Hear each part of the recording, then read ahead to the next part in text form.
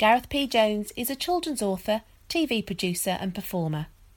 His book The Considine Curse won the Blue Peter Book of the Year in 2012, and he has since written a number of book series, including The Dragon Detective Agency, Ninja Meerkats, Steampunk Pirates and Pet Defenders, as well as a large number of adventure and supernatural titles.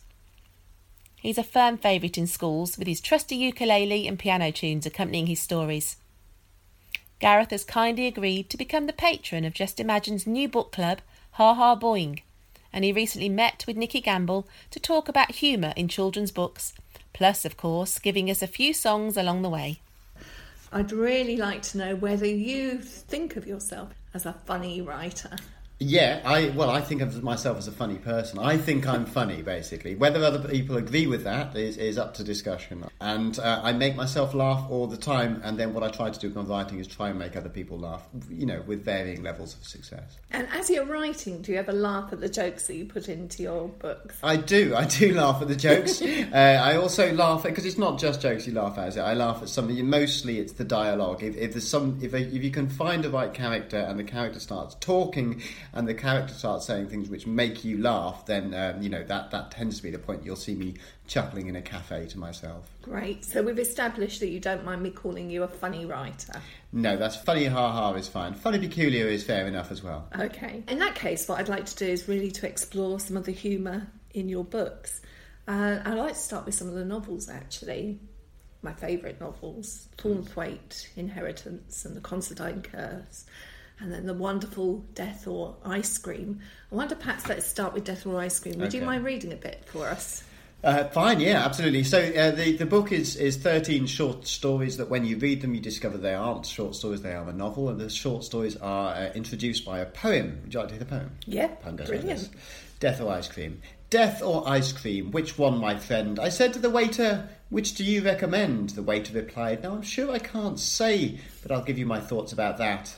Anyway, ice cream's refreshing and melts on your tongue. It's sweeter than death, but it won't last as long. Ice cream is perfect for ending a meal, but if you want endings, death the real deal. The thing is, with ice cream, you don't have to eat it, but you can't deny death. You can fight, but not beat it. It won't come with sprinkles or strawberry sauce. Death's not a pudding, it's your final course. I looked at the waiter and then understood when I noticed the scythe, the cloak, and the hood. It's time for the bill, said his calming voice, and I knew death or ice cream wasn't a choice. I can't even listen to that without a broad grin on my face. But that's not the case for everybody. Different readers can find humour in it and some can't. Why do you think that is? I don't know. I mean, death is one of those subjects which, it's firstly, it's something which will affect all of us. I don't think this is breaking news to say we're all going to die.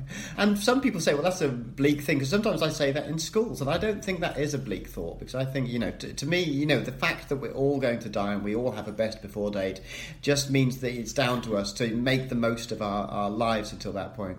And so I'm not scared of the idea of talking about or embracing death in children's literature. But this isn't always the case. When I wrote Thornthwaite, when I first came up with the idea for the Thornthwaite Inheritance, the idea was very simple.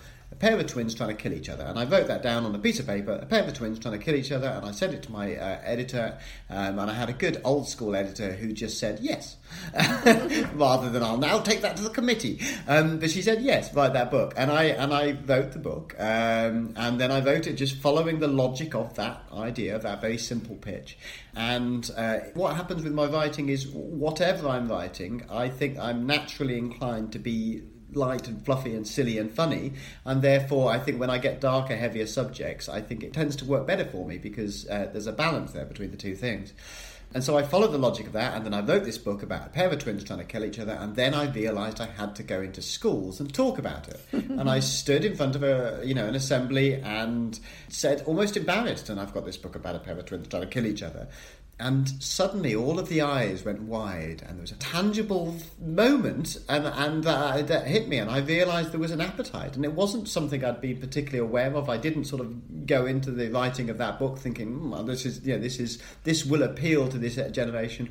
But actually, it's fascinating that how that book continues to sell and how people continue to be interested in it. I find absolutely interesting about why children are interested in death and why they're not scared by it and why they're not intimidated by it or scared by these subjects as we are. Do you think that the humour in books like that or in films or anything like that, it's less frivolity and it's more about releasing tension? Is that what it does? I think that's partly true with all humour. I think humour has to be an unexpected thing. I think that's what makes people laugh. Something which you weren't expecting. If you are expecting it, you groan. You go, oh, it's that joke again. If it's an unexpected thing, then you laugh because you're expecting it to go one way and it goes the other way. And it's the same thing with murder mystery stories. You expect some misdirection. You need to be kept on the edge of your seat. So yeah, absolutely. I think those two things are very connected. I know that when you go into school, you tend to have a song attached to every single one of your books. But you do have a song for Death or Ice Cream, don't you? And I'd love to hear some of that. Absolutely. Well, this is my ukulele. This is my tenor ukulele. And I'll give you a bit of the song. It usually begins with the audience doing this. They go like this. Death or ice cream. Death or ice cream. Death or ice cream. And then the song goes like this. Would you sell your soul for a sorbet? How can that be wrong? The soul is an abstract concept anyway, and sorbets taste good on the tongue. The man who's asking is waiting by the gate, wearing a bright white grin. But another fellow also lies in wait, beckoning you to come in. Don't go in there, no, no, no, no, no, no, no, no. Death or ice cream. Goes on like this for a while. Death. It's quite hard to stop and do this after a while. Or ice cream. Death. They could quite happily do it for the next hour, really, the kids. Or ice cream. You get the idea. Brilliant. And they're very, very catchy, your songs, it has to be said. Turning to your latest book, The Daily Joker. Yes. Completely different kind of humour in this.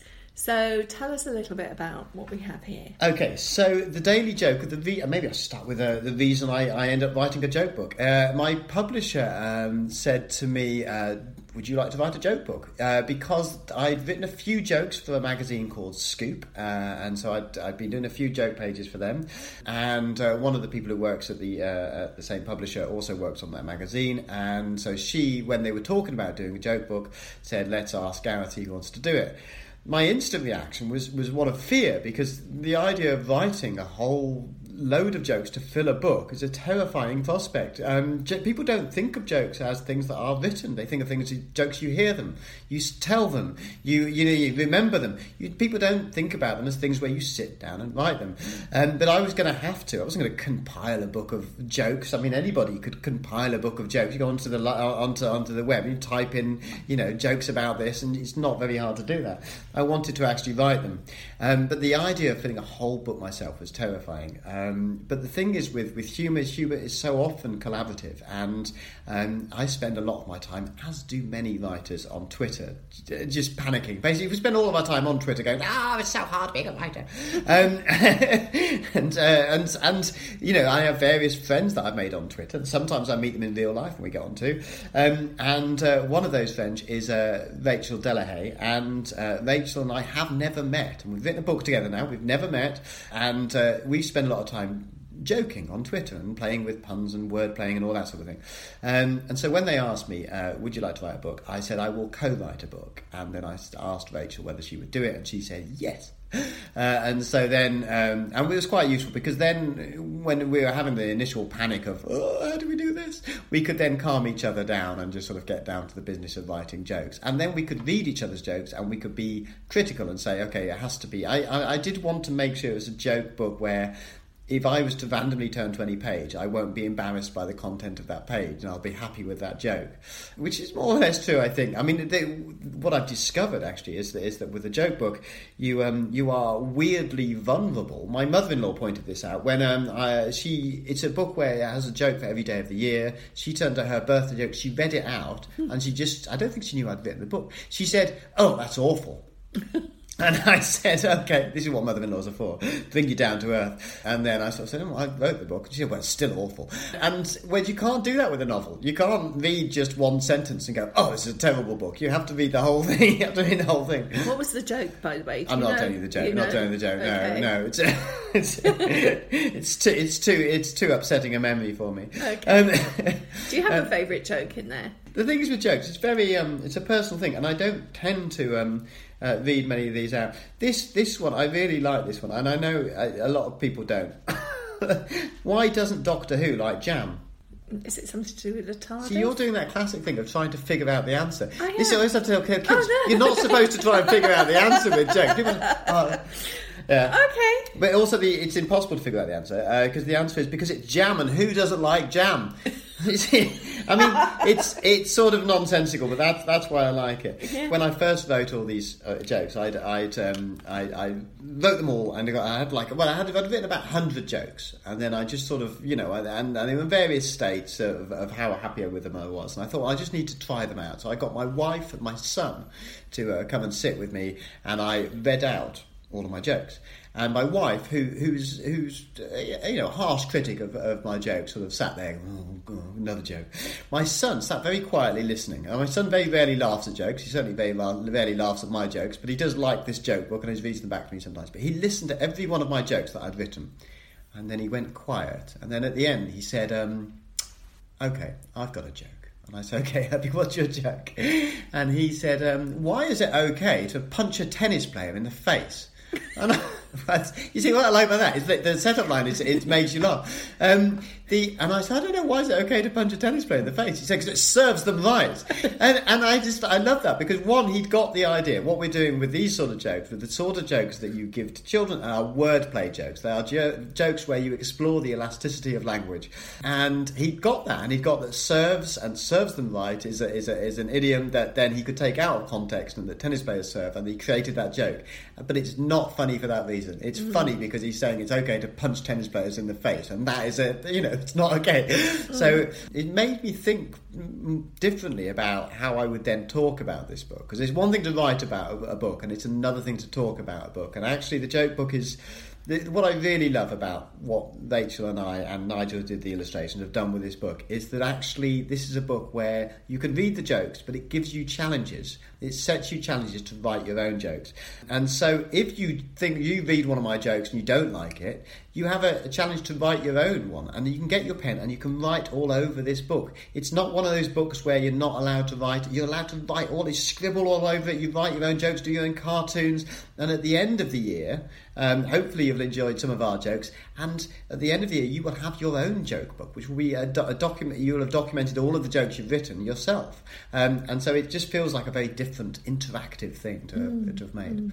I know you feel quite strongly about the kind of linguistic demands of jokes, and also that teachers should not look down on these, that this is an opportunity that we could use in the classroom, providing we don't destroy children's enjoyment of the joke. Do you want to say a bit about that? It's a fine line to walk, isn't it, between actually using jokes and then just killing all of the jokes. And I think what I noticed when I was writing them is partly because they are mostly, they're not all, but they're mostly wordplay jokes. And actually, as soon as you do that, you realise that what you're doing is all of that spag stuff, all of that linguistic stuff that teachers have to teach. Now, most authors, and I've heard lots of authors, are very anti having to teach all of that grammar side of things. And I understand that, and I totally, with that opinion. But that isn't very helpful to those who do have to teach it. So then I started thinking, well, of course, with a joke, you're using homonyms, you're using homophones, you're using homographs, all of these words where instantly your eyes are glazing over, going, oh my gosh, I don't want to hear all these linguistic terms. I had a joke, which, isn't the world's greatest joke, but how did the fronted adverbial go to the party? Suddenly he went to the party. It's not a great joke, but it teaches you what a fronted adverbial is. I did a few jokes, I was writing some articles for the TES and things like that about, subordinate clauses, which of course are Santa's elves. They're all subordinate clauses, aren't they? It's all those sort of things. And so, I've just got it. You just got it. I know. I just watched your clauses. Oh, there we are. That's because I didn't present it as a joke. I deconstructed it and gave you all the bits of the joke rather than the whole thing. So yeah. So I've been thinking a lot about those things. I didn't hugely think about them when I was writing the jokes, but when we were writing the challenges, we then started realising that, of course, this is what you're asking people to do, and it's not just about all of that linguistic stuff, which whether you love or hate or whether it is, personally, I quite like all the linguistic stuff, but then I'm 44, I'm not 7, so it's a different thing for me. And actually, what the joke challenges will do, they'll say you're sitting in a car, instead of going, are we there yet? Are we there yet? Are we there? Look out the window and look for a funny name of a funny road sign or a funny name of a city that you can turn into a joke. Can you do something with Manchester? Can you do something with any sign, anything you see? Can you see something and you can, turn it into something funny, which is the sort of things I would have done as a child, and lots of people would do. They'd look for that, the subtleties, the nuances in language.